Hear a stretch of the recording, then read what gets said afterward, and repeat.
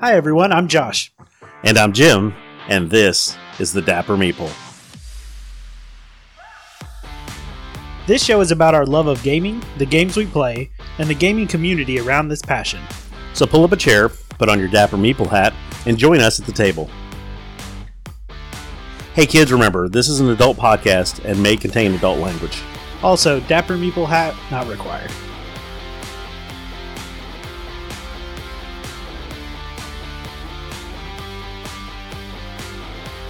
Welcome to the Dapper Meeple Season 2. Yeah, we're still workshopping that. Today we're going to discuss the elephant-sized Kickstarter in the room. In games we play, we're all about becoming your own network executive in the Networks by Formal Ferret Games. Then in the Kickstarter roundup, we will look at games that turn traditional RPGs on their heads, give you a naval combat worker placement and deck building game, and lastly, a Mad Max-style racing game. All that and more on this episode of the Dapper Meeple.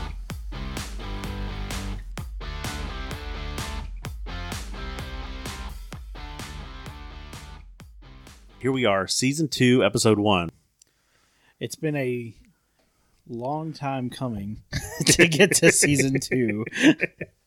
I just don't want to have an Episode 13. I feel like that may be bad luck. So I'm going to avoid it altogether, completely renumber, and that's what you guys get. It'll be easier to find later on. You'll thank me for it. So wait, does that mean every time we get to an Episode 13, it becomes a new season? Ooh, that's a good crap. I didn't really think that through well. It's going to be like the middle of this year. Like, all right, Season 3.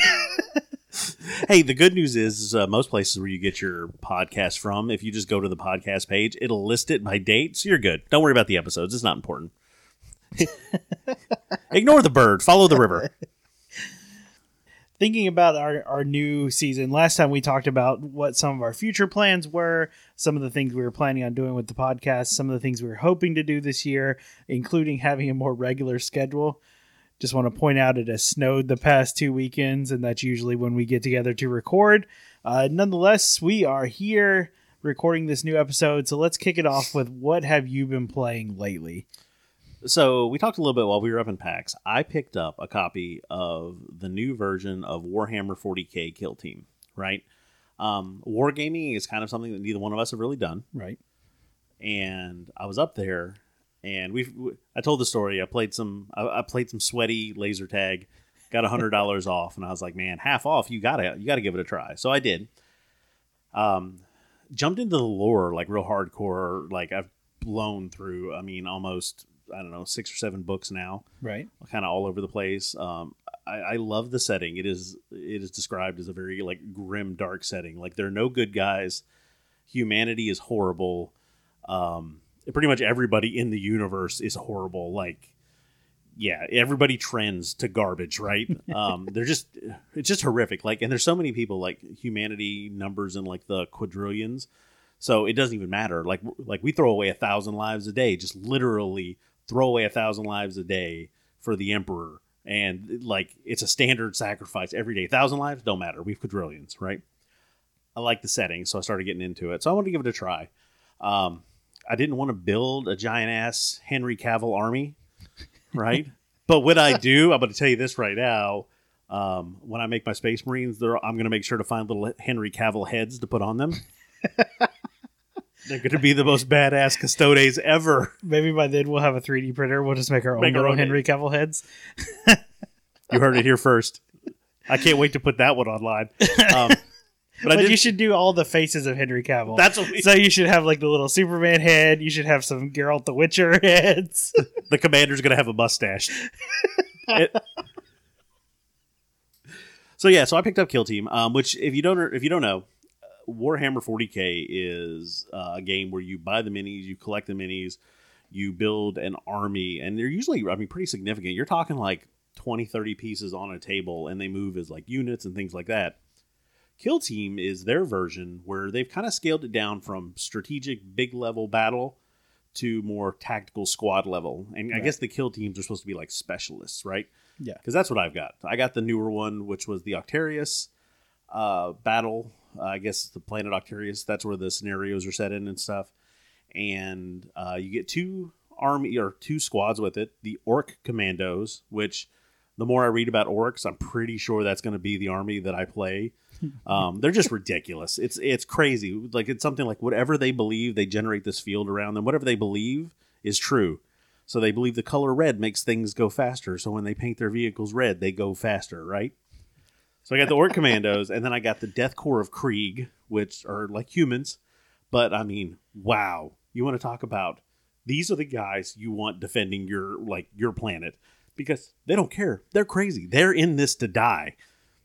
Like, that's their whole thing. Apparently, their planet had a civil war that lasted like 500 years. Like, the Civil War started with somebody nuking the planet, and it was a war of attrition for 500 years. They finally won, and they came back to the, like, Imperium, like, hey, can we come back in? And they're like, man, we forgot about you guys. Like, yeah, sure, come on in, but you haven't paid your tithes in 500 years, so you're going to have to catch up on that, right? And these guys are like, all right, whatever. They're like, you need to send us a whole battalion of dudes. They sent 20. They're like, yeah, man, this is all we do. We just fight. But they've been a lot of fun. And me and the girlfriend have been doing a lot of the painting. I haven't actually got into playing the game yet. I'm still painting because holy crap, that's some painstaking. Yeah. So yeah, man, that's really what I've been doing. Like watching the videos, learning the rules, a lot of painting. But I feel like we should put up like a countdown till actual play. Right. The only problem is I don't know how long it's going to take me to get through the orcs. I'm almost done with the Death Corps, but I gotta paint the orcs. So, in the meantime, like I said, the girlfriend has been kind of involved in this too. She's like, okay, this looks like a lot of fun, just painting them. She's an art teacher anyway, so this is like right down her alley, and she has been painting a bunch of her own. She tends to lean more towards like Nurgle, which is one of the chaos gods, the god of like pestilence and plague and death and rot. Yeah, so Okay. all of his minis or his army of minis all look like, I mean, some kind of zombified things growing out of them. There's always something leaking out of them. That seems to be the way she goes. I think she likes the free form that offers. Oh, okay, I can see that. Yeah. Like Yeah. if you get a Space Marine, I mean, he probably should look like other Space Marines. These guys, it's Right. like, things are falling off. It changes day to day. You lose an arm, it's okay. Yeah, That whatever. guy doesn't need Whatever. an arm. But I'm looking forward to actually playing some Kill Team. I found our local Games Workshop store, Right. which is the company that puts out Warhammer, and the guy that runs it used to be a manager at Atlantis, Mhm. right? And he, you go over to the store and he's like, hey man, yeah, you can do painting classes there. Come in, we'll show you how to play the game. We'll figure stuff out. He started a Kill Team League on the weekends and stuff. So a lot of options there, a lot of community building going on there, which was stuff I kind of liked. So yeah, man, that's what's been eating up my time lately. How about you? Let's see. A lot of my time has been getting back into Tabletop Simulator, actually. I started back again playing Spirit Island because that's probably my favorite game of all time. If you've never played it, it is a wonderful thinky challenge that it can't even describe the levels that it can go from.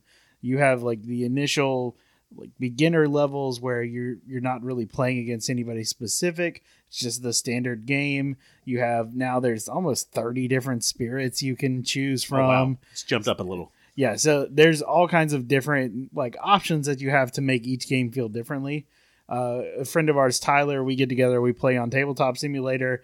Each time we try and go like a harder and harder person just to see if we can win. We are fairly successful. Apparently, we're pretty good at the game, but there's still a ton more levels to increase the difficulty from where we're at. So we played that a good bit. Then I picked up or I downloaded the Moonrakers mod. So we actually talked about Moonrakers. We saw them at PAX. When we actually found them, it was on the third day. They had already sold all of their stock out. If you don't remember, Moonrakers is a deck building type game that is mostly competitive, but does have some cooperative elements in it where you and another player can work together. I've actually been playing the solo mode, which is really well designed.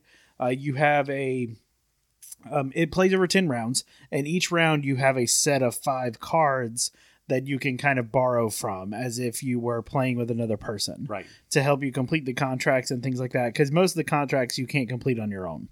It's impossible to do. So you either pay part of the gold or part of the prestige off of the contract in order to borrow from those 5 cards. So it still has a lot of the base like deck building elements in it. It's a pretty fun game. It probably takes somewhere in the neighborhood 30, maybe 40 minutes to run through like a solo session, depending on how fast you are. Right. I do love the mod. They've scripted a lot of the stuff on it, like a lot of the really good tabletop simulator mods. And I know that's kind of, one of those controversial things. Right. But a well scripted tabletop simulator mod is just wonderful for somebody who doesn't have a ton of time to play. Yeah. Or table space for that matter. So that's one of the ones that I've been playing. It's been a blast to kind of learn that game. I'm excited to get a copy for us to play together. Yeah. So that's definitely on the to get list. The other thing I've been playing is Marvel United. So this was a game that came out a couple years ago, maybe just one. But there was it was, of course, a big Kickstarter by them. Now, with the Kickstarter version, there's like 130 characters or something ridiculous that you can play as. The usual. Yeah, I can imagine. The Tabletop Simulator version has almost all of the stretch goal characters and everything coded into it, which is wonderful because I did not back the Kickstarter because that was before I was really interested in the game. But now, after I played it a couple times, like really getting to see it and kind of play around with it, I'm excited to have access to that kind of thing to at least try it out. I did get a retail version copy, so I do have a physical copy of it, which we need to play sometime together. But it's a very fun cooperative type game that's in the chibi art style. Right. I was looking at the box of that one the other day. Yeah. Yeah, that one, it's really fun. You have all these different locations, and you pick your hero and you play against a single villain. Each of the villains is varied. They do different things that are very thematic based on their character. The heroes do play fairly similar. You have a deck of cards of your hero, and each of those cards has different actions you can take. Most of them are pretty much the same, but there are a couple special cards in each deck that kind of really bring out what that hero can do and who they are. So that, in that way, it's kind of cool. But I do like it. It's very fast. You can get through a game in like 15, 20 minutes, which I do enjoy, like that kind of thing, just as like a little filler game. So that's kind of some of the ones that I've been playing recently, because we've been having our eye on the big elephant in the room. Yeah, which we're getting there. We need a little build up. Yeah, the Moonrakers is one I know we saw. I wanted to pick it up, which, like you said, they were out. But then I found out that you can go back in and buy all of like the tokens and like metal and stuff. So that's the version we're going to get. And it's like $100 or something. But it's definitely on the to-do list. But there's right now, you got to plan for some of these big purchases. Like, it's really important. And we'll just take a second to talk a little bit about financial planning. When you're buying a new car or a new house, or maybe making some renovations on the house, and you're going to spend big money, you got to make sure you plan that into your budget kind of long term. It's really important. Another big part of it is if you're going to back anything from CMON on Kickstarter, you're going to have to plan that into your budget. Holy Mary, Mother of God. So we've been talking about it a little bit, and if you have been watching our Instagram, you've seen us kind of updating as we go. But the Marvel Zombies Kickstarter, they've decided that in this one game, they're going to put all the things. Just all of them. Yeah. I believe pretty much that has been the initial goal, that they appear to be succeeding quite well on. Currently, as time of recording, there's like 53 hours left in the Kickstarter. And if you saw the post that went up on our Instagram earlier, it pretty much looks like the scene in, what's that, Endgame, right? Yeah, the final scene in Endgame. Yeah, where all the portals start opening and all the different people from all the Marvel places start coming out. That's pretty much where we're at, except zombies. Too. Right? Yeah, I was gonna say you get zombies too. Yeah. Yeah. It's definitely going to be a huge game. I know they're up to almost $6 million.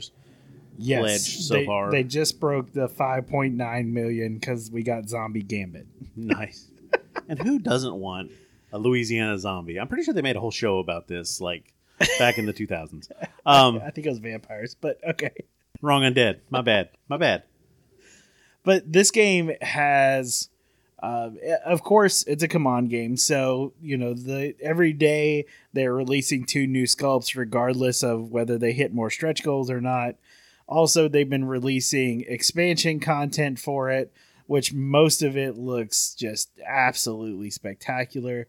You know the minis are going to be amazing because it comes from Command. So just looking at the sculpts that they have put out, I mean, we were looking today. They announced the probably the last big box expansion they have, which is going to be the Sinister Six. Yep. But the zombified Doc Ock and the zombified Rhino are both just amazing sculpts. The way that they look, I'm glad you're getting into mini painting, because when this comes out next year, we're going to have 1,000 more for you to paint. So, no need to buy Warhammer. We'll have enough. But it just is excellent looking artwork. I'm a huge fan of the Marvel IP anyway. I just enjoy all the different elements and stuff of it. A lot of the characters and stuff that are favorites of mine. Funny enough, I've never really been super big into X-Men. Yeah. But I'm excited for like a lot of the X-Men characters that are going to be in this. I think the hardest part's going to be, and I think it does come this way with a lot of Command games, is when you actually get this to the table, you're going to spend as long as it's going to take to play it, just choosing what you want to play with. Right. Yeah, I think we're going to have to do it. Like, we have to do a system. We're going to have to set it up so we play regularly and we get into it and get a chance to just cycle through stuff. Because I think right now there's, 30-something heroes and their zombie equivalent or something? At least that. At least that. And with the two different modes, and now with the Sinister Six, they just announced a team versus team mode. Yeah, there is a lot to this if you're going like full backing like we are. Like I said, we are looking at second mortgages just to see. So I think the final was the new tier that they released, which gets you all the things: the box, the X-Men Resistance, the Galactus add-on, all the other add-ons was something like 610, 615, I think. Yeah. So. Yeah. And then probably by the time we ship all of that, it's going to be close to 1,000 because, who knows what shipping prices are actually going to be when they get this thing finished. Where are they putting this thing together at? I might drive over there and pick it up. Is that an option? I don't think you can drive to China yet. I don't think they've worked that out. But that being said, I do feel like it's going to be like that scene in the very old Christmas movie, The Santa Claus, when he gets the naughty and nice list where he looks down in his living room and it's just full of boxes everywhere. That's what I picture. I know it's not going to be that, but that's what I picture as they continue to add content into this. Either way, we are super excited about it. There's a lot of really cool updates and just the general artwork and content that's coming out on this. Of course, there are a lot of people out there that are saying this is definitely not worth it, that they are price gouging on this and things like that. If you have ever backed a Command Kickstarter or ever gotten your hands on it secondhand, right, you know that any of the add-ons, any of the things that are Kickstarter exclusives, you can turn around and sell as soon as you get your hands on them for probably as much as you paid for the entire Kickstarter. Right. I think this is one of those where it's kind of to each their own. Like, yep, this hobby definitely can get crazy expensive, depending on whether I don't care if you're talking board games, TTRPGs. I don't care. Like, wargaming is ridiculous. There are some ways to save some money and stuff. I think we're fortunate enough at this point that we can back this one. Yeah. Right. We can make it work, and we're excited to do so. But maybe everybody can't. I get it, but I still think that when we talk about is it worth it? Yeah, I think this one's going to be worth it. Yeah, there have been a lot of Kickstarters we've seen in the past, even before we started recording, that we're like, man, I really wish we could back that, and it happens sometimes, just wherever you find yourself in, life. Like you said, we're very fortunate to back this one, and we're super excited about it. But yeah, that's what's going on. That's what we've been following. Right. Of course, it's definitely funded. Now it's just a matter of what extras are they going to cram in these next 2 days. Right. To finish it all off. How many more boxes we're getting? Yeah. Speaking of Kickstarter wins, we did have one that I wanted to talk about. Last year, I backed a game called Cultivate from Pops and Bazoo Games, and we talked about it, and I think we actually did a review on it. Yep. Really fun little game. And we had played a lot of it like one-on-one. Mm-hmm. And the one-on-one dynamic was kind of interesting. Like, you know what your partner or what the other person has most of the time. Like, you have a pretty good idea.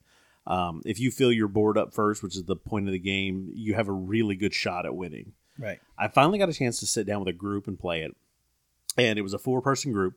And we sat down and played it. And I'm going to tell you, completely changes the dynamic of that game. That is one of those that is so much more fun with more players. You've got a lot of like kind of the gotcha cards, the veto cards that stop you from playing or stop somebody from playing a card. And they can be played by anyone that has one at any time. So definitely made it a lot more interesting because you never knew where that was coming from, right? On top of it, now you're watching 3 other people while they're filling their board. And when you go to, like, there's a card that lets you, like, steal a follower. And when you go to do that, you really need to think about who you're taking it from and which position you're taking it from and things like that. It really just kind of built on the complexity of the game a little bit, which was something that when we were playing one-on-one, I was like, I like it. It's still a lot of fun. I just kind of wanted a little bit more to it. Adding more people that are trying to build their own cults, which totally makes sense to me, definitely makes it a little more complicated and a lot more fun. We had a blast whether we played a couple rounds over a couple of drinks and stuff. It was great. It was really the game that I was hoping that it was going to be when we backed it. Yeah. And I think that was actually, I watched another review on it. I think that was something that was brought up with them too. That one-on-one is okay, but with more people, that's really the better player count on it. Right. Can confirm. Yeah. So, cool. All right, hey, we're going to talk about games we play. One that I know I've had a blast playing with Josh, and something you might be interested in if you've ever wanted to maybe be a TV executive. Then we're going to talk about some new crowdfunding projects that we liked. So, hang tight, and we'll be back with the rest of it.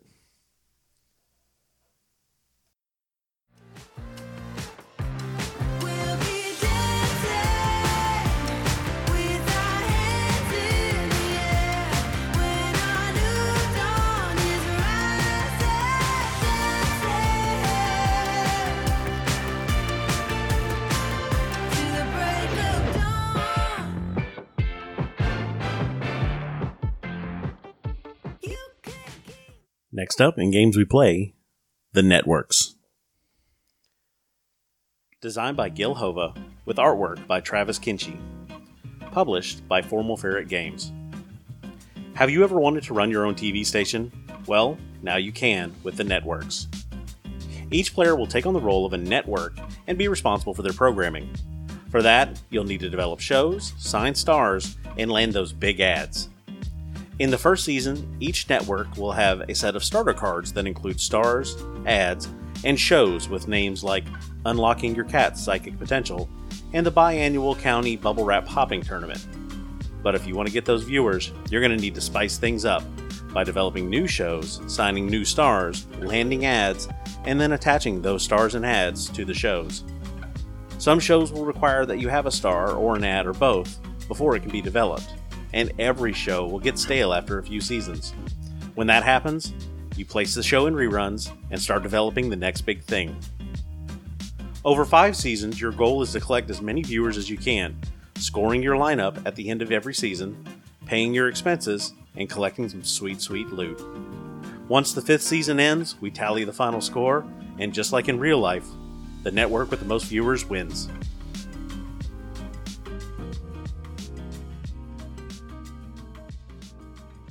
So we've played this game a couple of times. I know we broke it out the first time. I really like the idea. I like the idea of having a network. Like, that was pretty cool. I can get behind that. How would you describe this game? There's some drafting involved. You've got to like choose your shows and your stars and your ads from like the different cards that are available in the different seasons. It kind of has elements of like tableau building as well, because the way you put them on your board, and you have to both try and maximize the amount of viewers that the show makes, as well as the advertising and things like that will net you more money, and then the using the actors and stuff like that. I do like the season progression that happens. That adds an interesting element. So this game first dropped on my radar from the Brothers Murph, actually. Oh, another pair of brothers that are involved in the gaming industry. Interesting. A little more well known than we are currently. Anyway, looking for that contract with that gaming company so we can help them be their face. Right. Anyway, it was in one of their top 100 board games or something like that. One of those lists they did. That was the first time I ever heard about it, and that was the only time I ever heard about it. Okay. Yeah. Yeah, I didn't hear anyone else talking about it or anything like that, and I was like, that sounds pretty cool. Let me check it out. Ended up finding it at my local game store at that time, which was down in South Carolina. But yeah, it's a really interesting idea. It's a theme that I don't think is really built upon by anybody else. Right. I don't think I've seen anything else quite like this, but I do love a lot of the elements in the game. Okay. Well, let's start with talking setup. Right. So when everybody chooses a TV station, you get your player board. Tells you what to do during each of the seasons. It also shows you what slots you have to fill. You have the 8 p.m., 9 p.m., and 10 p.m. slot. You've got to fill the show. You start out with some shows. Each network has its own shows, a star, and an ad. Yes. That you begin with. You place the shows, which they're kind of worthless. Like, they're not, I don't even know if they get you any viewers. Right. I have to look at one of the cards. They're really terrible, though. But they do have hilarious names. Right. Right. So that is always funny. And your actor is a very mediocre actor. I think the last time we played, mine was like a failed mayoral candidate. Yeah. Yeah. Right. And then Cooking for Your Gerbil is one of your starter shows. Oh yeah, look at that. Then the ad you have is also a very cheap ad. So immediately there are better options for you to replace on your board. Yes. And that's when you start into your first season. I think the setup's pretty easy. It tells you kind of right on the game board, there's a main tracker piece that's put out for everybody. And it tells you right there what you need to put out for like a 3-player game, 4-player game, 5-player game, whatever you've got sitting on the table. You have some of your network cards, which are cards that give you special abilities that you can take. You have the shows, you have the stars, you have the ads. So that presents you with a bunch of options. So to develop a show, you have to pay its initial cost. Right. You have to make sure that it doesn't have any requirements on it, because some shows require that you have a star or an ad to put on them. Right. And which makes sense. I mean, and that's why it says in there, you're developing a show. Right. So you put that on. And one of the other things to look at is some of the shows function better, I know in their first season at least, depending on what time slot they're in. That is, it's the first season bump if they're in their time slot that they request. So on each show, it's usually anywhere from like 3 to 5 extra viewers that a show will get based on if you put it in the time slot at once. Sometimes it's worth it not to put it in that time slot. Like if you have one show you're trying to replace and maybe there's no options left on the board that fit that time slot, you do what you got to do to get more viewers. But I like the kind of tension that creates. Mm-hmm. So the way that it continues from there after you have the game set up, it's just standard turn order for games. Whoever goes first actually in the beginning gets more or gets less money than those who go later, because it is a benefit then to do it that way. But once all the cards are gone for that season, they're gone. You don't replenish them on the board. You what's called drop in budget, right, and then you move on to the next season. Right. So the budgeting has to do with there are certain stars that actually cost you money each season, and there are certain shows as well that cost you money that you have to pay like into the bank each season. Right. And if for any reason you can't pay that money, then it actually charges you viewership, basically. Right.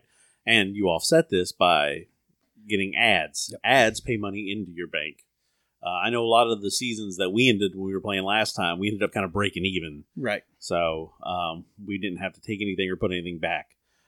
But yeah, you hire stars and ads, and they kind of sit in your green room. And then as this goes on, after each season, there's a tracker block on each show that moves down, and every season you get less and less viewers for it. So at that time, you got to find a new show. So depending on whatever season you're in and stuff, you can take that old show and move it into the section called reruns, and you flip the card over, and it shows you how many rerun viewers you get. Because we all know there's some of us out there that, get nostalgic. Every now and then I want to go back and rewatch the entire Star Trek The Next Generation, right? Like all 14 seasons and how many hundreds of episodes. Yep. But so you get your rerun viewership as well. Then you put something new in the place, and you're starting all over again. And it becomes very interesting choosing the timing of when to send a show into reruns and replace it with a different show. That sort of thing, I think, is where the tension lies in the game. Mm-hmm. Again, because there is only a certain number of new shows for you to choose from. And once those, are chosen, there's no more for that season. Right. So you have to kind of prioritize what you need mm-hmm. In order to make it happen. And then with the shows also requiring either an ad or an actor for most of the shows, then you have to really kind of set things up so that when you're ready to develop a show, you can go ahead and immediately take it and do it. Right. That way you don't get stuck trying to spend a turn to pick up an actor or something like that. Right. Yeah, definitely. I like, too, the shows. They all have a type, right? Like there's action. Yep. There was comedy. I think there was family. There was sports. And if you become a network and you decide to develop specifically one of those genres, you get bonuses for that as well. Right. So for every third show and then every fifth show, you get bonuses based on developing the same types of shows. So again, a lot of different kind of cool variations there. But overall, I think it's a really fun game. The first time we played it, I remember it was a little kind of clunky, just kind of getting and figuring out the moving pieces. Yeah. But once you get that, I think it's pretty straightforward. There's not a whole lot. In fact, when we recently played it, it'd been a while since we had played. We picked it up pretty quickly and were able to kind of run through. Yeah, I think we had a couple of questions, just rules questions that I think we had to go look up. But yeah, I mean, kind of once we were going, we were going. I do know there's a lot of expansions out there too. I was looking while we were kind of putting this together. There's maybe 4 or 5 expansions out there for it, or are they new versions? There are a few expansions. There is one 2-player variant or version that came out called the Rival Networks. Okay. I think it came out fairly recently, actually.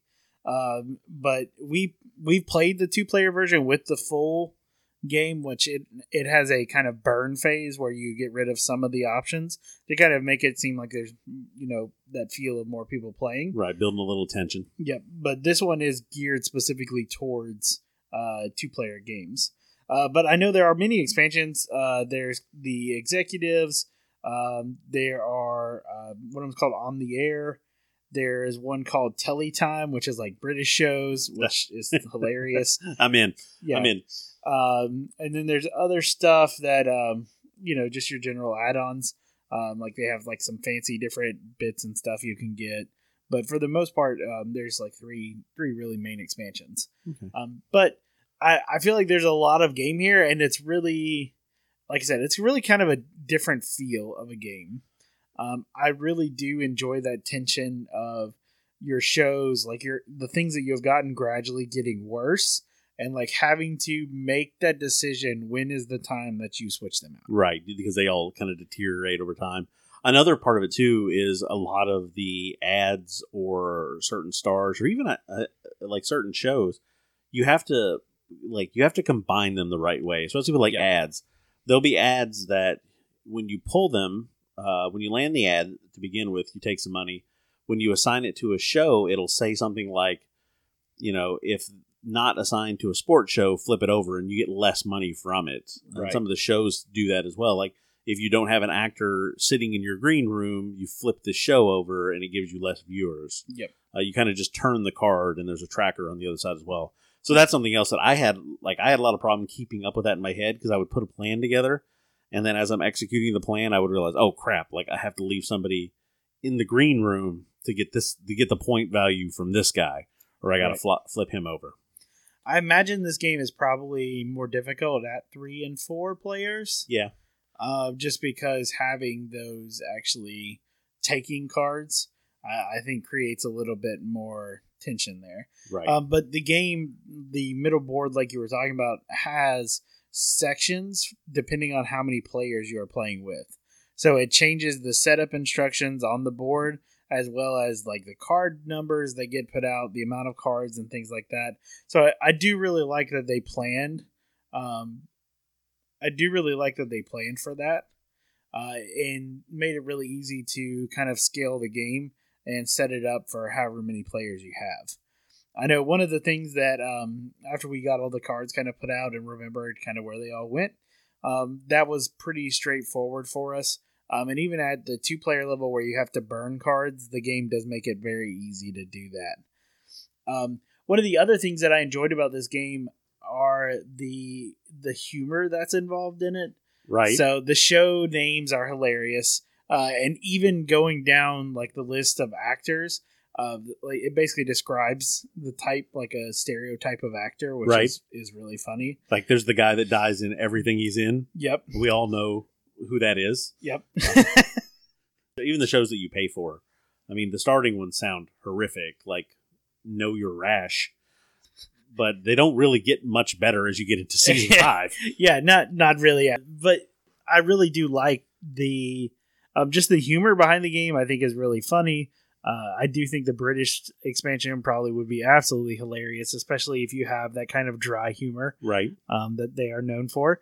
But still, I think all in all, it's a really good, fun game that I don't know a lot of people are talking about, and I don't think I've ever heard a lot of people talk about it. It's Right. kind of one of those hidden gems I think that are really good. All right, well, let's score it. So we haven't done this in a little while, and we're going to talk about value, the components, the gameplay, the replayability, and then kind of an overall score. And we scored on like a 1 to 10 because we think that's simple, and that's how it's going to work for us. So value. I know a lot of time when we talk value, we directly tie the value of a game into kind of the rest of this, the components, the gameplay, and that replayability. So what does it run right now, retail? So the last printing of this version of it was 2018. You're probably looking at like a $30 board game? Yeah, I'd say it's probably somewhere right around there, especially right now. Yeah, if you went and found it in your local game store, that's probably what you're going to end up spending on it. I think originally the MSRP was about 50, might be 45, Okay. somewhere in that neighborhood. So somewhere in there. It may be harder to find this game at this point since the last printing was 2018, as far as in your local game store. I've seen it for about 32. So when you look at the prices, are getting around $30. Right. So this game may be hard to find at this point, given that its last printing was 2018. So it might be difficult to find locally. I'm sure you can find it various places online. But it's definitely one of those, like board games especially, tend to gear towards what is called the cult of the new. right. So right. it's usually, of course, it's a lot easier to find games that were printed recently, obviously. But a lot of shops and things like that have to kind of scale towards that because revenue-wise. Sure. So it might be difficult to find this, but if you can, you might be able to get a good deal on it. I was going to say you might be able to get it for way under $30. Right. And it's definitely worth, I'd say it's easily worth $30. If you can find it cheaper than that, then by all means, I think it's a great game. Got it. So value, if you're spending $30 on a game for value, we're calling it an 8. Oh, I'd easily give this an 8 for $30. Okay. I can't think of another game that I've spent $30 on that kind of has the amount of game that this one does. Right.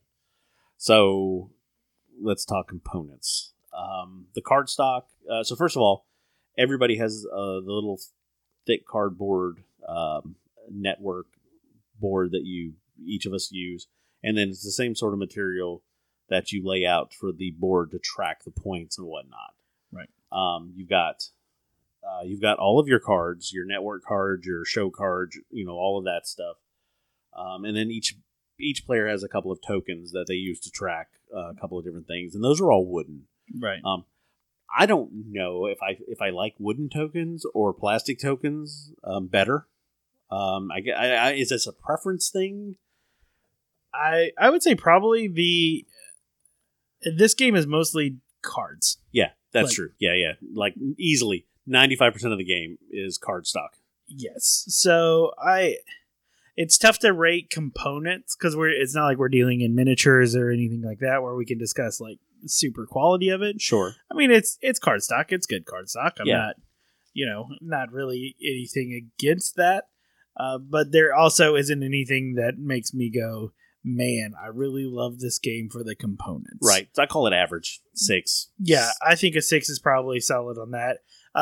The one thing that I think would push it higher than that if the components were not just like little wooden blocks. Right. If in some way they were kind of like some different sort of meeple type thing. Like Right. Yeah. some sort of design or things like that, which I do believe they have that upgraded component kit that I was talking about. I think that does resolve that issue. Sure. But as far as base game wise, so the kit that it's out of stock now, but originally that came from Formal Ferret has 5 little wooden television sets and 5 little wooden remote controls to replace the base game score and turn order markers. Right.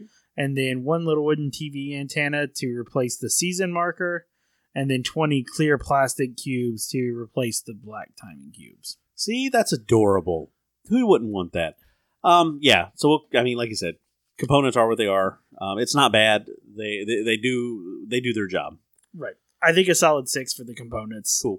Would be where we would land on that. Gameplay. So the gameplay here is at its core is basic drafting, which there are a ton of games in that kind of genre. But I think tying it in with the theme the way that they do really helps with that. Sure. I think this game would be boring if you were drafting components for some Mediterranean farming.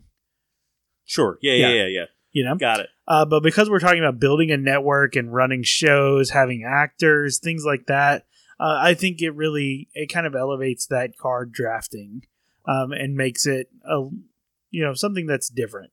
As far as the gameplay goes, with it being difficult or things like that, I feel like it's fairly easy to pick up on. Sure. The iconography and stuff on the cards is all pretty straightforward. Right. Nothing really crazy in that regard. I think there was a couple things, like I said, there were a couple of rules that were a little bit clunky for us. Like when you develop a show that requires a star, do you get a star with them, or do you have to add it later? So we had some questions on that. I think the one thing too that you had mentioned before, that that element of the things that you draft deteriorating also is something that kind of adds to the gameplay. Definitely, like it's within the theme. It works really well with what we're trying to set up here, and it makes you have to start getting ready to draft the next one. You got to start getting ready to change that out. Yeah, and I think that makes sense with the theme as well, because obviously shows are not like we see in day-to-day life. Shows deteriorate in popularity. Mm-hmm. Some of them have higher ratings though on like the second and third season, which is reflected on some of the shows in the game, which I thought was really cool. Right. But it's still that kind of, when are we going to move this show off the air? Right. Making that decision. Right.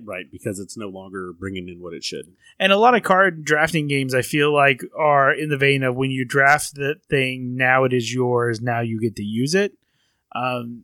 This kind of adds that element of you are constantly changing out. What you are drafting one round is not necessarily what you need the next round, but you may end up coming back to having to draft a similar thing. Sure.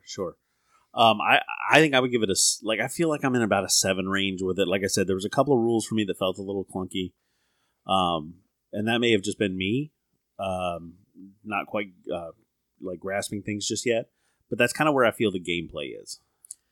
I think I'd probably give it an 8. Mm-hmm. To me, it's not like one of my ultimate favorite all-time games, but it is definitely one that is up there. The theme and stuff of it, I feel really carries this game. Sure. Because at the end of the day, it is a card drafting game, but with that theme tacked on top of it, it definitely it goes through the whole game and not just something they painted on the top. How many plays do you think you're going to get out of this box? So the one good thing about this is the limiting factor of the cards. in that there are only going to be 5 to 6 cards of each type that you see during the seasons. So the seasons themselves, you have different shows that are allotted for each season. Now, some of the actors and the ads, they carry over to the different seasons, so you will see some repeats on those. But for the most part, I feel like you can get quite a few different plays out of this game, if not for the only reason that you're never going to draft the exact same set of cards that you drafted the last time you played. Right.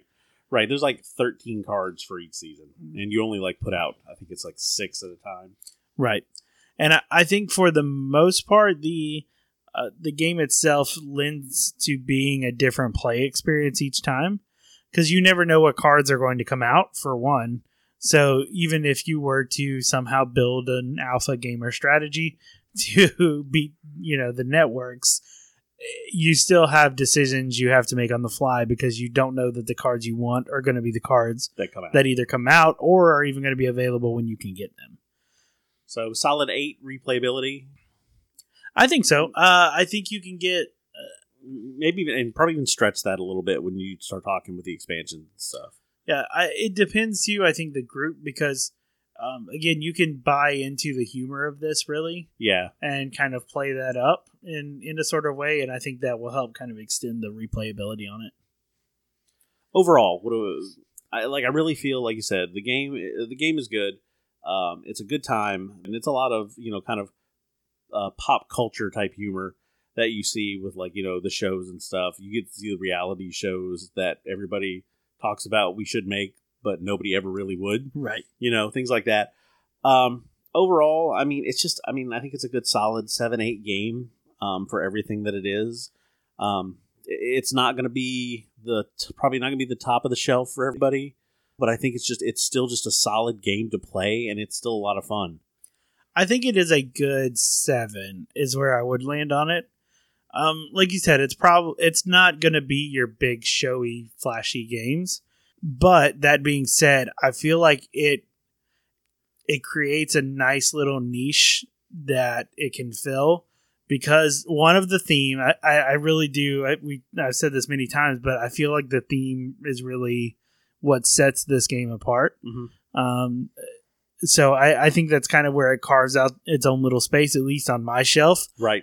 Because I don't have any other games that really fit this kind of theme. Sure. I have other card drafting games that do other different things, but this one is kind of, that's there.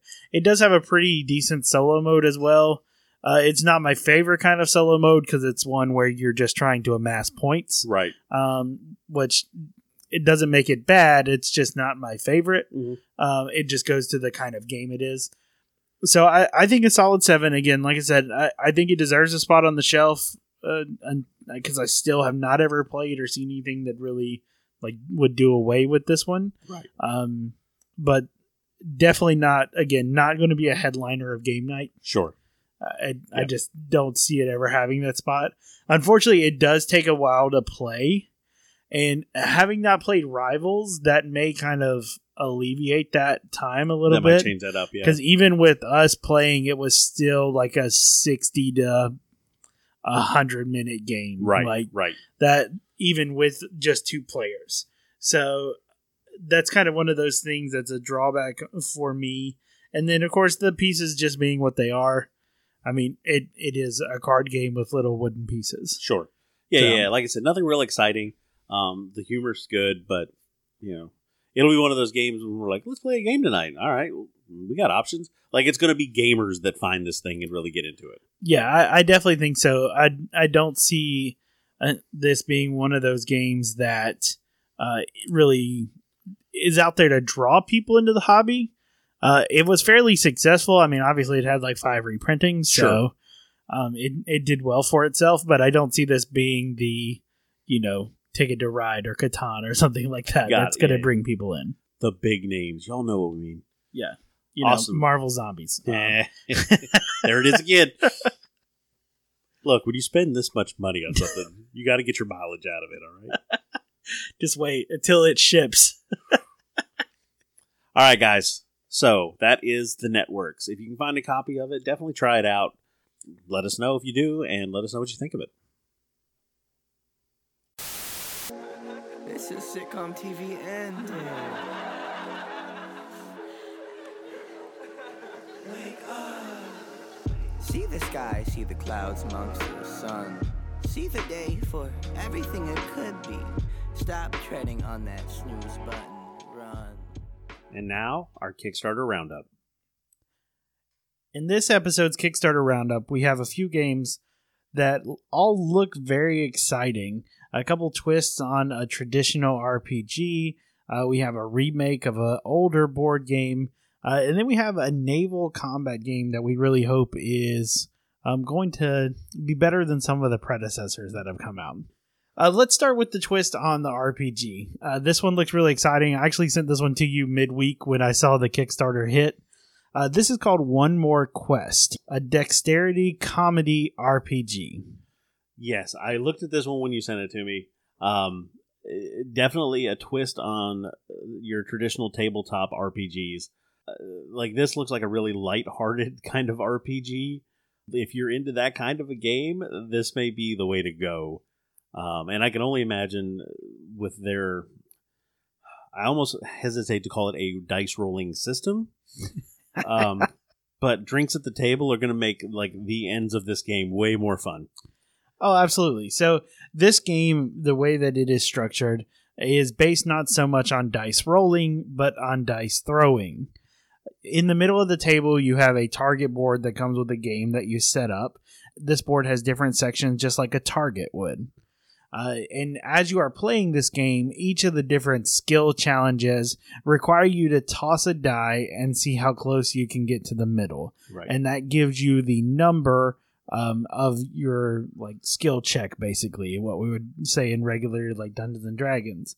Now, the funny part comes in the way that you have to throw the dice. So one of the instances that it describes in the Kickstarter is if you are trying to do something stealthy, you have to try and throw the dice up onto the table from underneath the table. One of the other things describes a scenario where a person is running away from a dungeon trying to carry a piece of loot carefully. You have to take the die and hold it between your two pinky fingers, and that is how you throw it onto the table. So there are a multitude of other various rules and things like that that are involved in this game, all of which I think are absolutely hilarious.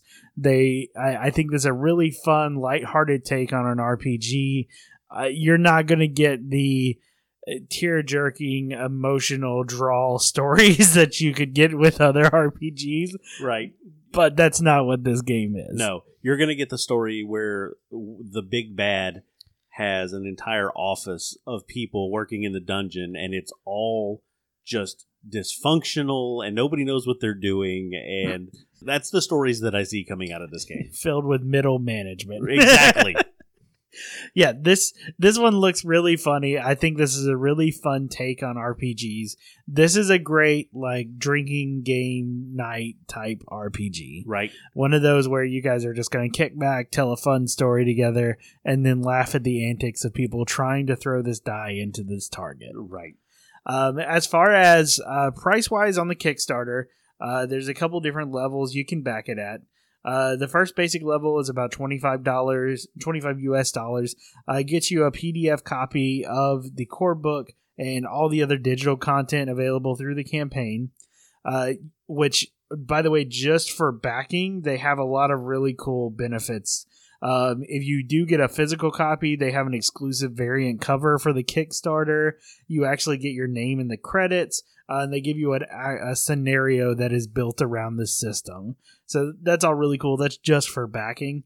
The next level is going to be at $62 US. This is an actual starter set for the game. So you do get a physical copy of the book. And then, of course, you get stretch goals. You get the 6 dice that you're going to need to make the rolls.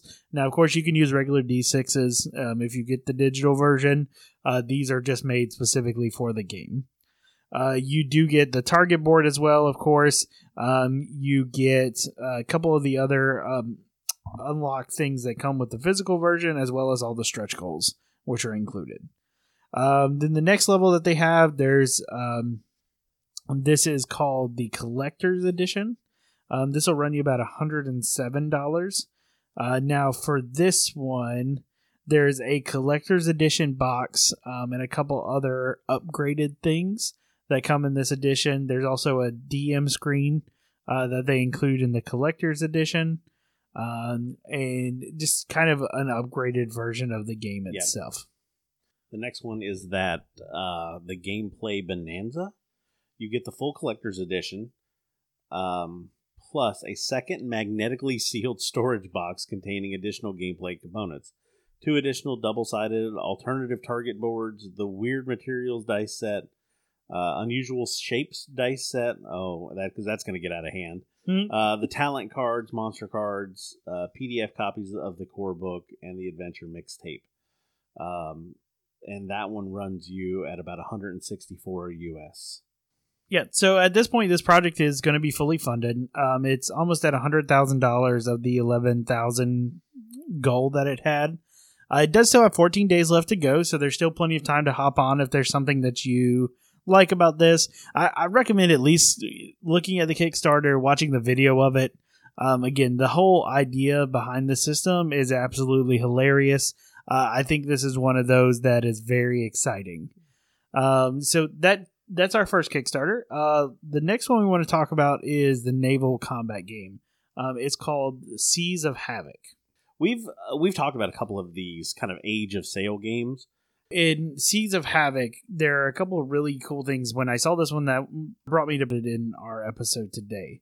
The way that it combines both naval combat through moving your ship around the grid, as well as worker placement in gathering resources and really outfitting your ship and things like that. And lastly, it also has a deck building element to it. When you first start the game, you choose both a pirate captain and you choose the type of ship that you want to go with your pirate captain. Now, each of these two things has a completely separate deck that then you put together, and that is your starter deck for your player. Now, one thing we've talked about before, we love asymmetrical player powers. The ability of each player to have that one thing that they can do that other players can't. This game is full of that. So each captain has a different player power, as well as each ship operates a little bit differently. So all of that is awesome, excellent. I love it. Now, that being said, you can also build up your deck as you're going through the game. So there are 2 main phases in the game. The first phase is called the island phase. And in this phase, you use your worker placement pieces to both outfit your ship by getting new cards, putting them into your deck, as well as restocking supplies from the island through the various worker placement spots. So doing that phase, you get, your cannonballs, you get your different movement cards that you can change the direction and the way that your ship moves. And just all kinds of different stuff like that. Special attacks, special abilities, all sorts of things. So after that, you actually have the high seas phase, where you move your ship around on this gridded map, and you try to get into a position where you can make cannon shots on your opponents. That is the basis of the game. There are different damage cards for when you do damage your opponents, as well as you get points for causing damage to them.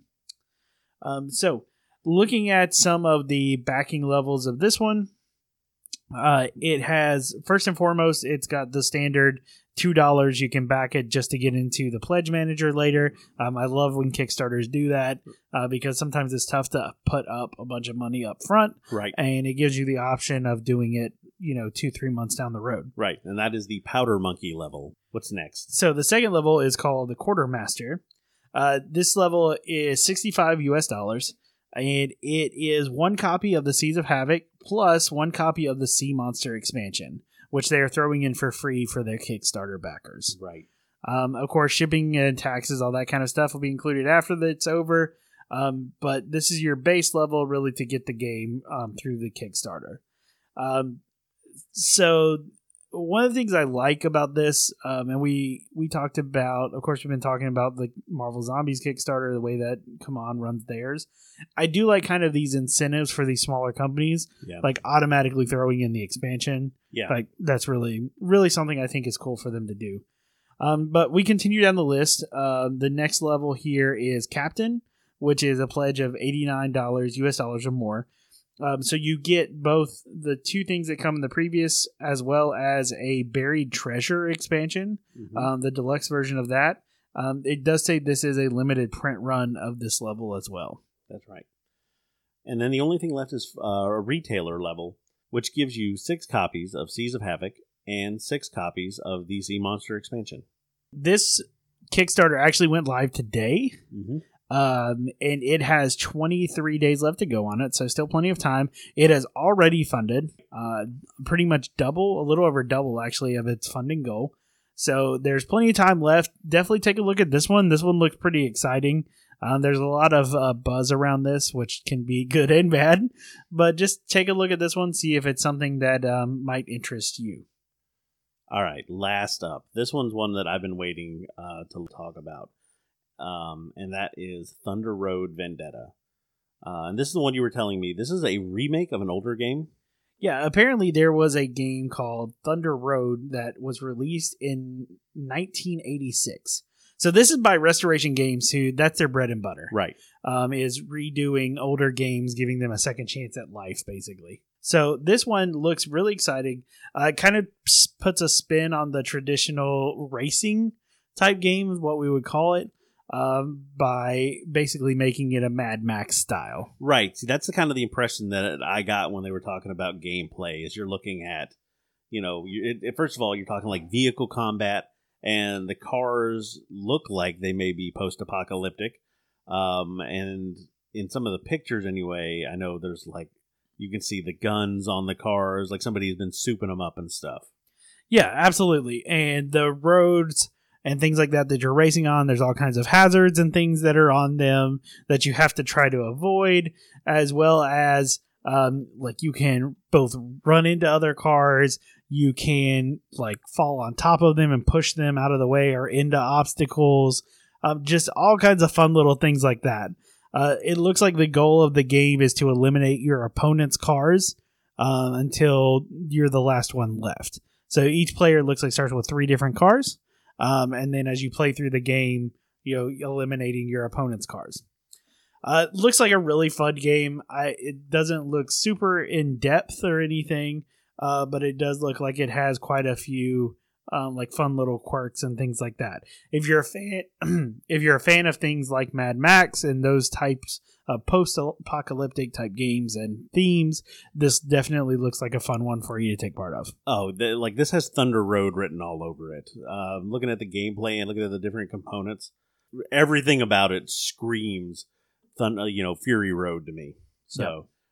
So levels that you can back this one at. This also has a $1 pledge level, so you can get into the post-campaign pledge manager and then decide what you want to go with from there. The base pledge that'll get you the game is $50. So that gets you Thunder Road Vendetta, which is the base game. It gets you the extra ammo mini expansion, detail enhancing paint wash on all the miniatures, and any unlocked stretch goals during this campaign, which there are quite a few already because this one has been going for a little while.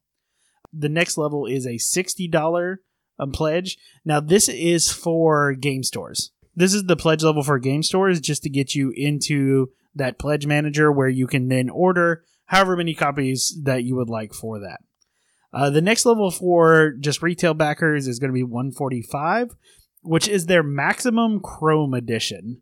So I was looking at this because this one is hilarious. It actually comes with a special box that is made to hold both the base game plus the 4 different expansions that come with it, as well as stretch goals and things like that. It has a custom plastic insert they're making for it.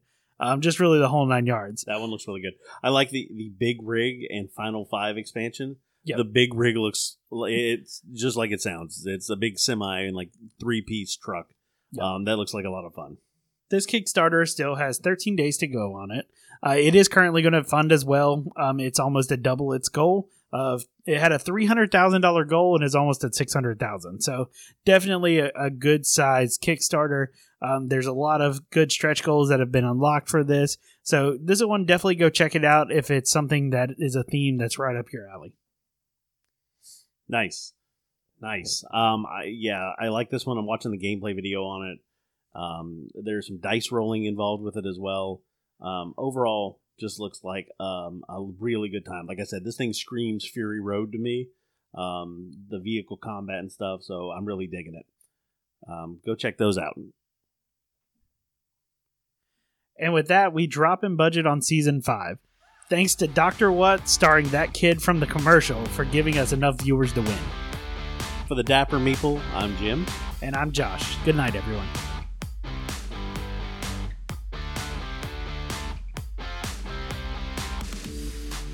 Thanks, everyone, for sticking around and listening to our show. If you enjoyed it, let me ask you a favor. Follow us and leave us a like wherever you get your podcast. It really helps us out. And if you have anything to say back to us, you can find us on Instagram and Facebook by searching for The Dapper Meeple. On Twitter, our handle is @TheDapperMeeple, or email us at dappermeeplegaming@gmail.com. And as always, we'll save you a seat at the table.